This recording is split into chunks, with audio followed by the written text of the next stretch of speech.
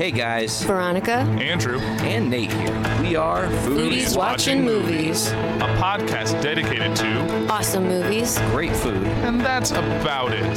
Check us out on the JIC network at www.journeyintocomics.com. Maybe throw some money over to our Patreon. So we can eat this week. And now, your feature presentation. The following is a Journey into Comics Network production. From the suburbs of Chicago and Illinois, this is The Paul Report with your host, Andrew Poor.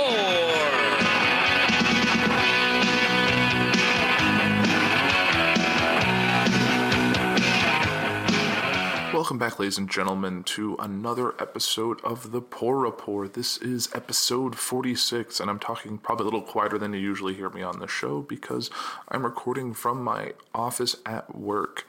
It's been a little crazy. I moved over the weekend, so a lot of my stuff is in boxes, and my office at home is currently full of 2 cats and a lot of stuff. So the desk is covered, all that stuff is covered, so I can't really record there, but hopefully by next episode, by 47, I will be recording from my future recording space for both The Poor Report and Adulting Ain't Easy that I do with my fiance Liz. So in the meantime, I thought I'd give you guys an episode that covers some of the news that came out in the past week and some uplifting stories and some depressing stories and then kind of some stuff in between. So let's just jump right into another episode. So jumping right in, something I saw last night while kind of perusing the news is that Starbucks is eliminating plastic straws from all stores. The coffee company announced early today that it will phase out plastic straws from all of its stores by 2020. The changes will help Starbucks eliminate more than 1 billion plastic straws per year, the company said. Plastic straws contribute to ocean pollution and pose a danger to marine life. Some governments have begun banning them. To eliminate straws, Starbucks transitioned from the flat plastic lids that require them to ones that feature a raised lip you can drink from. The new designs have drawn comparisons to an adult, quote-unquote, sippy cup. Frappuccino drinks will still be served with dome lids, but with straws made from paper or compostable plastic. Coffee drinkers who prefer straws for other beverages can request the new eco-friendly versions. Some Starbucks drinks, like cold brew with cold foam, are already served in cups with strawless lids. Starbucks will begin rolling out the new lids for all drinks this fall, starting with stores in Vancouver, Canada, and Seattle. In a statement, CEO Kevin Johnson called the move away from plastic straws a significant milestone in the company's sustainability efforts. Starbucks has already committed $10 million to help develop recyclable, compostable cups for hot drinks. Other companies have been ditching plastic straws as bans on the item have gone into place. Last month, McDonald's said that it would start switching to paper straws in the United Kingdom and Ireland in September. The transition will be complete in 2019, the company said. The announcement from McDonald's followed an April proposal by the UK government to ban plastic straws in the country. In May, the European Union also addressed a ban on some plastic items, including straws. In the United States, local governments are already putting similar restrictions into place. Seattle's ban on plastic straws and utensils went into effect last week. Oakland and Berkeley, California, and other cities have also banned the use of disposable straws. The UK government said that 1 million birds and more than 100,000 sea mammals die each year from eating and getting tangled in plastic waste. Plastic straws that end up in our oceans have a devastating effect on species, said Aaron Simon, Director of Sustainability Research and Development and Materials Science at World Wildlife Fund. In a statement, we hope all others will follow in Starbucks' footsteps. Starbucks said that it is the largest food and beverage retailer to have promised to get rid of plastic straws. Nicholas Malus, Director of Ocean Conservancy, Trash Free Seas program, called Starbucks' decision a shining example of how companies can help fight ocean pollution. With 8 million metric tons of plastic entering the ocean every year, we cannot afford to let industry sit on the sidelines, he said in a statement. I've actually used the paper straws, the biodegradable, compostable.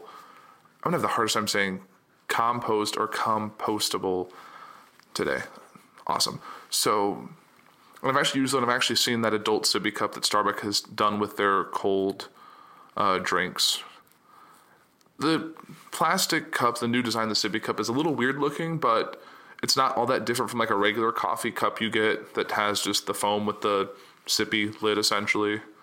I mean, it works the same way. It's just for cold drinks as opposed to a straw, which is fine. I feel like it might make driving and drinking a little more complicated for those kind of drinks, but Probably not all that different considering people who drink coffee and go to work. It's probably a very similar feel.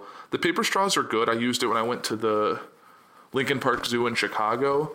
The only it's just that you get used to that texture. It's a little weird, and it kind of breaks down after a while just because it's paper and it's in a liquid. So you got to kind of make it work fast. But other than that, it works pretty smoothly, I think. And kind of moving away from that story to another story. This is kind of a tough story to read. I saw this and I thought it was kind of ridiculous. A 1-year-old baby appears in immigration court and cries hysterically. The judge said he was embarrassed to ask if the boy understood the proceedings.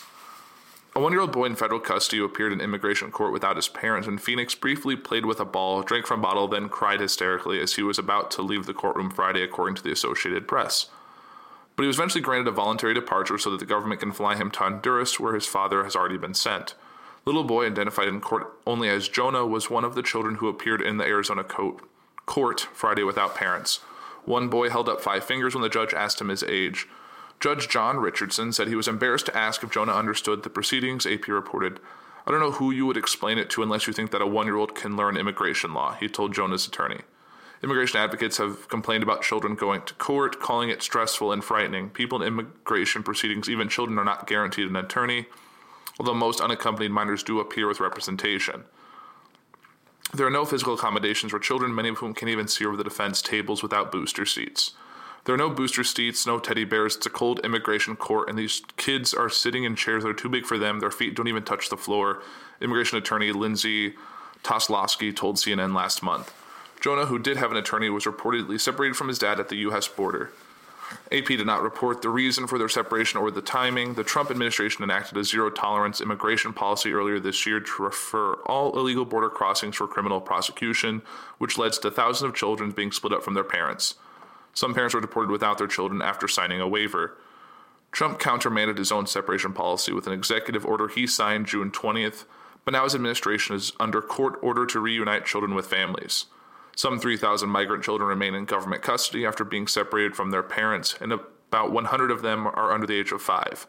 According to the Department of Health and Human Services, the New York Times have reported that some records on the separated families have been lost or even destroyed, raising the possibility that some children may never be reunited with their families. In addition, the U.S. already deported at least 19 parents of children under the age of 5 and in federal custody. A federal judge in San Diego ordered the Trump administration to reunite children under 5 with their parents within 14 and within 30 days for older children. The first deadline is July 10th. Lawmakers for HHS asked for an extension last week and argued that federal officials shouldn't be required to reunite children with parents who have already been deported.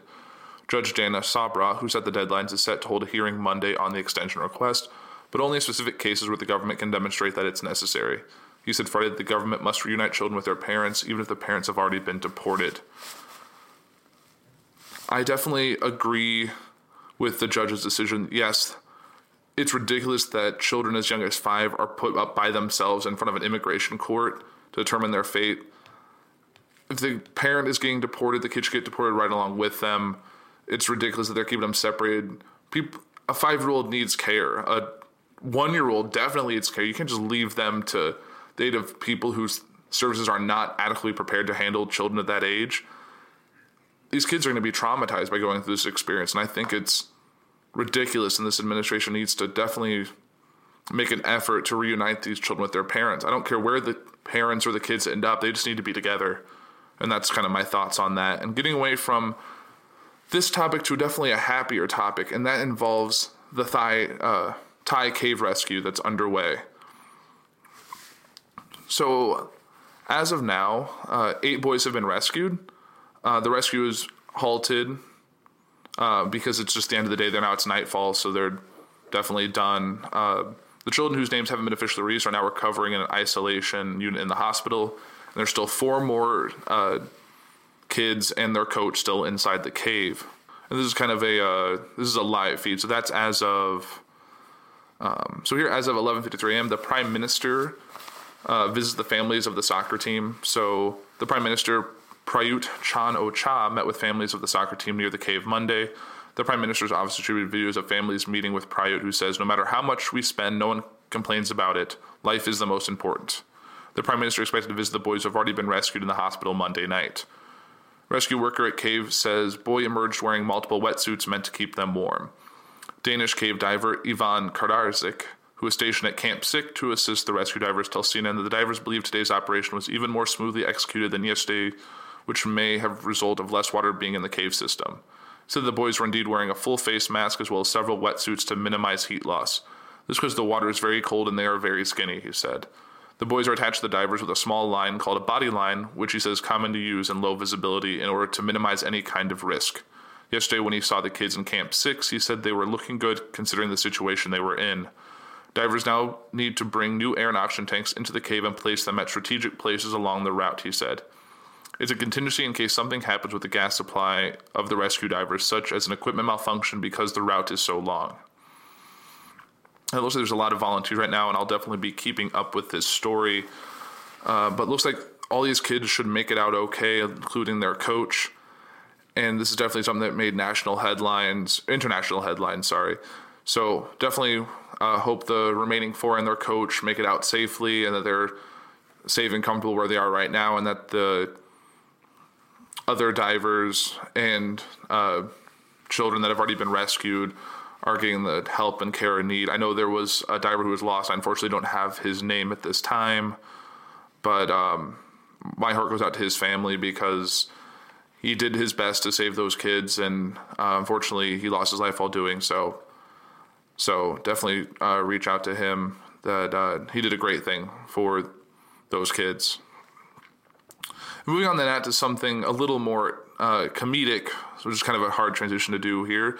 Showtime reveals a new show. So Sacha Baron Cohen, who a lot of you know was Borat and Bruno and did like the Ali G show. He's done a bunch of different characters over his time in his career. His newest character has arrived, and he's here to mock America, which in a Trump administration, it's something that he's definitely well equipped to do. As one of the greatest mustachioed gents of all time would say, wah will wee wah, very nice. News you're about to read. With The Curious Case of Sacha Baron Cohen's new comedy series for Showtime growing more mysterious each day, Vulture has some intel that can help solidify what shenanigans Cohen has gotten up to, as spotted by our editors in Park Slope, Brooklyn this weekend. It appears Cohen's Showtime series will be called Who is America? You've been warned, the posters tease while giving us the first glance of Cohen's character, a guy suspiciously peeking out of American flags with various eyewear. It's kind of like that one Talking Heads album cover, but way more Republican.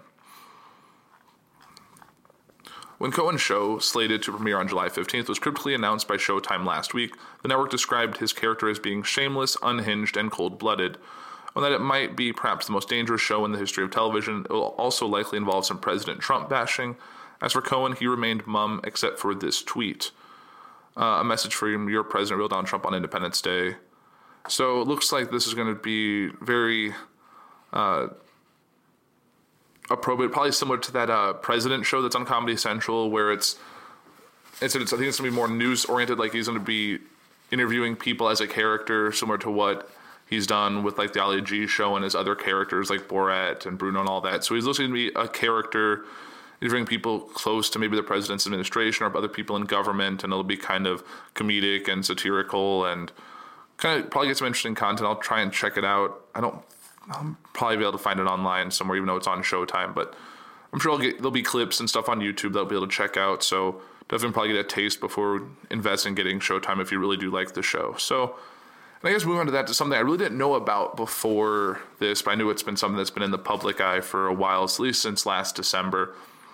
And that involves Rian Johnson, The Last Jedi, and all of the outrage and things towards, I think it's Holly Marie Tran, or I can't remember what her name is off the top of my head right now. So this is an article involving another director coming to Rian Johnson's defense. So it's been 7 months since the release of Star Wars The Last Jedi, and director Rian Johnson is still facing an onslaught of internet nerd rage from butthurt fanboys. Now, Logan director James Mangold has spoken out in defense of Johnson and against the threat of such fan rage. While we've discussed the toxic rage of Star Wars fandom, these tweets shed some light on the director's perspective and the larger ramification of these campaigns of rage and harassment. Mangold tweeted, "At one point when work, writing, and directing big franchises has become the emotionally loaded equivalent of writing a new chapter of the Bible, with the probable danger of being stoned and called a blasphemer, then a lot of bolder minds are going to leave these films to hacks and corp boards." Then someone tweeted, "They already have. If you feel that, and then he responded, if you feel that is the case, if you feel the filmmakers are just corporate tools and powerless, then why bitch at us? In the case of Rian Johnson and Chris McQuarrie, I assure you these cats are not owned, quote unquote. They actually fight your battles behind the scenes. Another tweet, what was the religious business? The fervor of some attacks has any evangelical ferocity. Now, I get it because for many folks, including me, the Star Wars saga holds tremendous spiritual power similar to a religious text.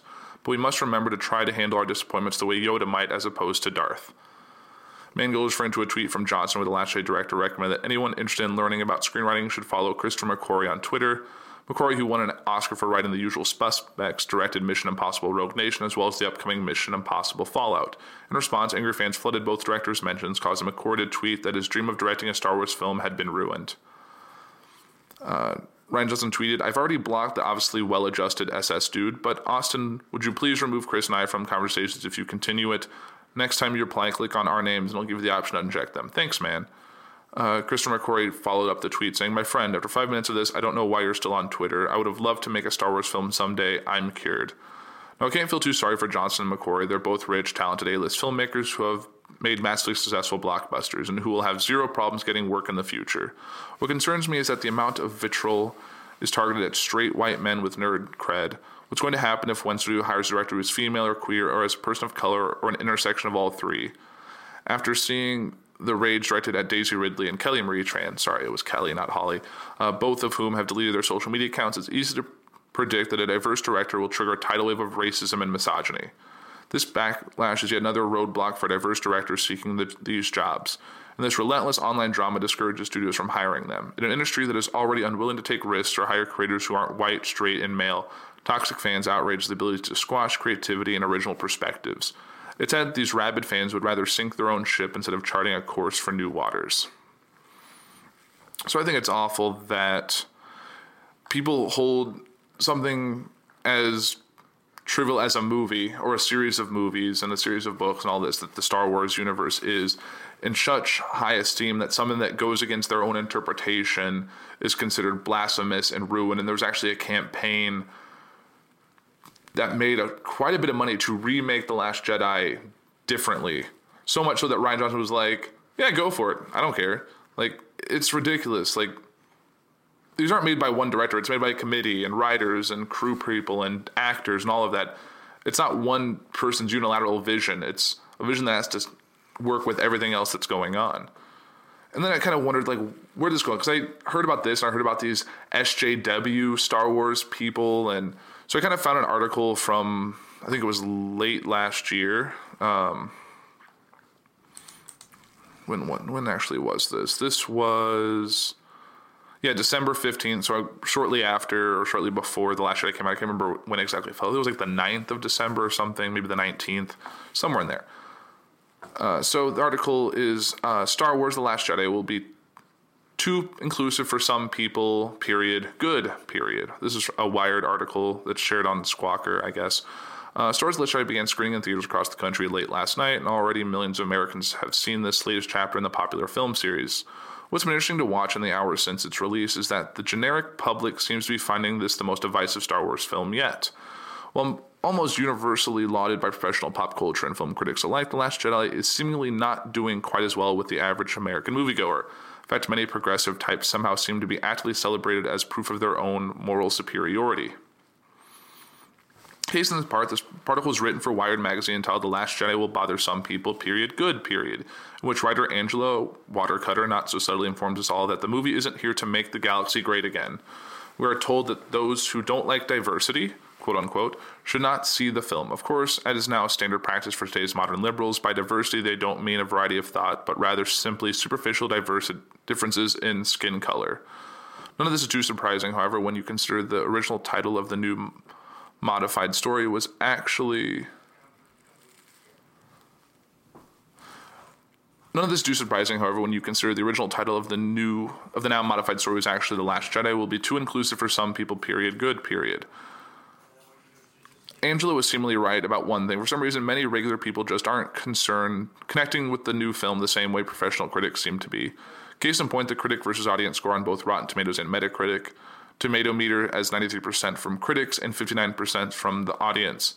Metacritic has an 86, and the user score is a 5.3, with 234 positive and 206 negative. It would seem the average moviegoer doesn't appreciate an obviously politicized half hour's worth of pointless subplot, which is frustratingly what the film provides, as almost the entirety of the generally forced progressive part of the movie takes place in an odd out-of-place subplot. It ultimately feels like it lacks any real purpose beyond simply pleasing SJW types, which I just learned last night or this morning, that is social justice warriors, which didn't even know was a thing before then. A quick look at the r/Star Wars over on Reddit will give you an idea of just how negative a reaction the film is getting from many of its most diehard fans, with reviews entitled things like "I'm crushed" and "Worst Star Wars ever" being voted to the top of the community. To put things in perspective, some users over on 4chan's film board are starting to suggest that even the much maligned prequels have more merit to them than these new films.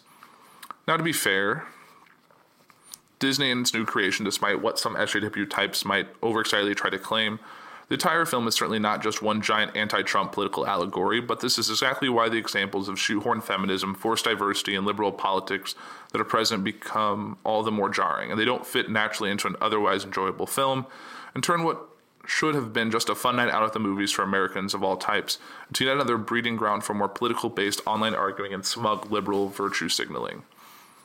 Mara Wilson, who played Matilda and a couple other characters, said, "I really loved it. They maybe will understand what I mean when I say it. At times, it felt too smart to be a Star Wars movie." Priscilla Page responded to that tweet saying, "Yes, and I loved that about it maybe most of all."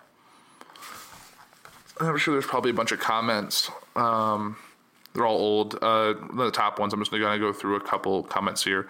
SJWs turn everything to shit, everything. These new films aren't even true Star Wars to pre-millennial fans like me, just more whimsical PC Disney horseshit.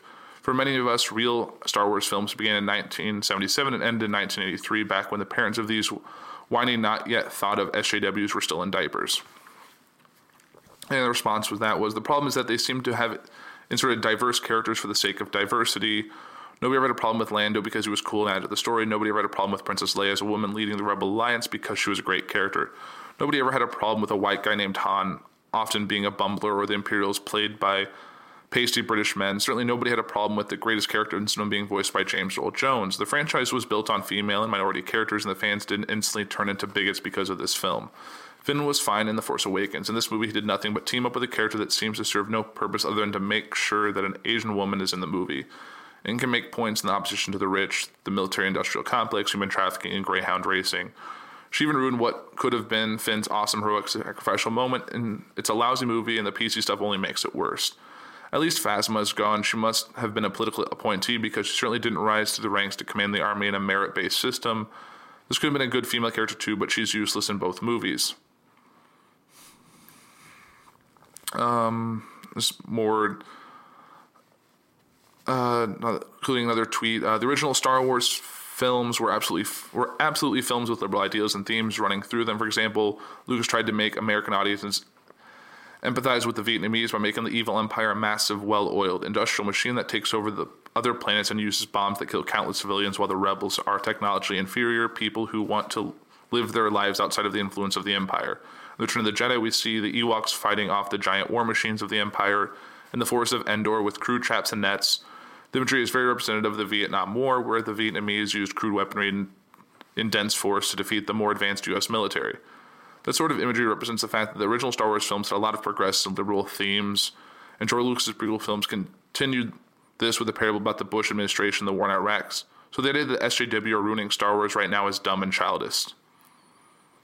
So it's definitely a very divisive film, and I know people were treating the fact that the Han Solo film did poorly because of the SJW agenda and all of this, and I think it was more to do with people not necessarily wanting a Han Solo film, or the fact that they wanted it to be more than what it was, and there was the director drama. So I think people are just looking to latch onto something, and people probably boycotted more of Solo because they didn't like Last Jedi. I personally liked that, and I've liked all the Star Wars films. Liked Rogue One, I liked Solo, I liked Last Jedi, I liked Force Awakens, I liked all the original films and the prequels. I've had no issue with Star Wars up to this point. I feel like it's just a movie at the end of the day. It's there for enjoyment. And if you don't like it, don't have to see it. Just because they make another one of these films, you can still like just the original 3. You can still like the first 6 if you want. You can just like the new ones. It's just a movie. You don't have to have this much anger and hatred and upsetness. Like, because I like something and you don't, doesn't mean my opinion's better than yours. It's just how these things are working. And I remember I was on Twitter last night or the day before, and about how someone was saying someone wasn't a Star Wars fan because they didn't like The Last Jedi, which I was like, okay, you can like a series of films and not like one of them. Like, I could say I love the MCU, but didn't like Guardians of the Galaxy Volume 2. That doesn't make me someone who doesn't like all the MCU movies. I just didn't like one of them. Or there's people who, like, for a long time, people just liked the original films, not the prequels are garbage, or people liked the prequels, didn't really like the ones from this, like, Force Awakens on. You can like a series of films and not like one in that series, or have it be your least favorite. Like, everyone who ranks the Star Wars films now put Attack of the Clones near the bottom because they don't like the movie. Doesn't mean it's a terrible movie, doesn't mean that it's not someone else's favorite, or the fact that you hate the whole series because of that movie. I think people just get too caught up, and there's the whole fact that, like, with the Star Wars debate and how true fandom and all, it's a movie. Just get over it. It's fiction. There's more things to be concerned about than the fact that there's progressive liberal ideals and social justice warriors influencing a medium that didn't exist 50 years ago, or existed about 50 years ago. So just find a new hobby. Get a life. It's just a movie. Like, you paid to see it. Yes. Doesn't mean you're entitled to your own opinion. Doesn't mean you can force your opinion on others just because you think your voice is louder than theirs.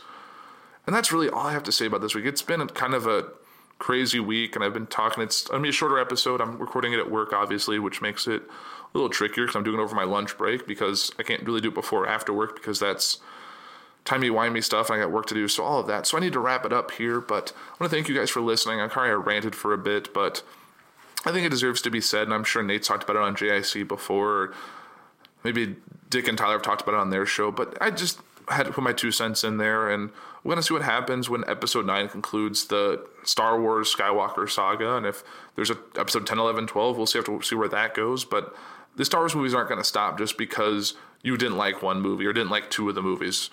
You could hate all of them but one, but they're still going to make these movies. I mean, they've paid billions and billions of dollars for it. It's the same reason why as soon as Disney gets a hold of the Fox assets, they're going to be doing those movies too. So just got to strap in and enjoy the ride. And if you don't enjoy the ride, you don't have to watch it. And it doesn't matter. Having a bad Star Wars movie doesn't change your life one iota. It's 2 hours of your life that you didn't like. Make the next 22 hours better. Like, it's just a couple hours. If you don't like it, move on. And that's really the Poor Rapport for this week. I am Andrew Poor. I want to thank you for listening, and check me out on all the social medias at the Poor Rapport on Facebook, Twitter, and Instagram. I haven't been posting a lot. I need to really change that. I apologize. You can get early access to all of our shows at patreon.com/journeyintocomics. Check out all the other shows on our network. There's a show every day of the week you should check out. Like I said earlier in the show, I have another show that I co-host with my fiance Liz, which is Adulting Ain't Easy. And those are some fun topics, and it's a little comedic, and it's a lot of fun stuff that goes on in adult life and home ownership and wedding planning and living on your own and all that stuff. And I'm also a co-host on Foodies. I haven't been on in a bit, but I need to solve that problem soon. So I'll be on an episode in the not too distant future, at least before the season finale coming up in a few weeks. So, but that's it. I'm keep talking. So that's the Poor for this week. I'm Andrew Poor. Have a great week. I will talk to you soon. Thank you.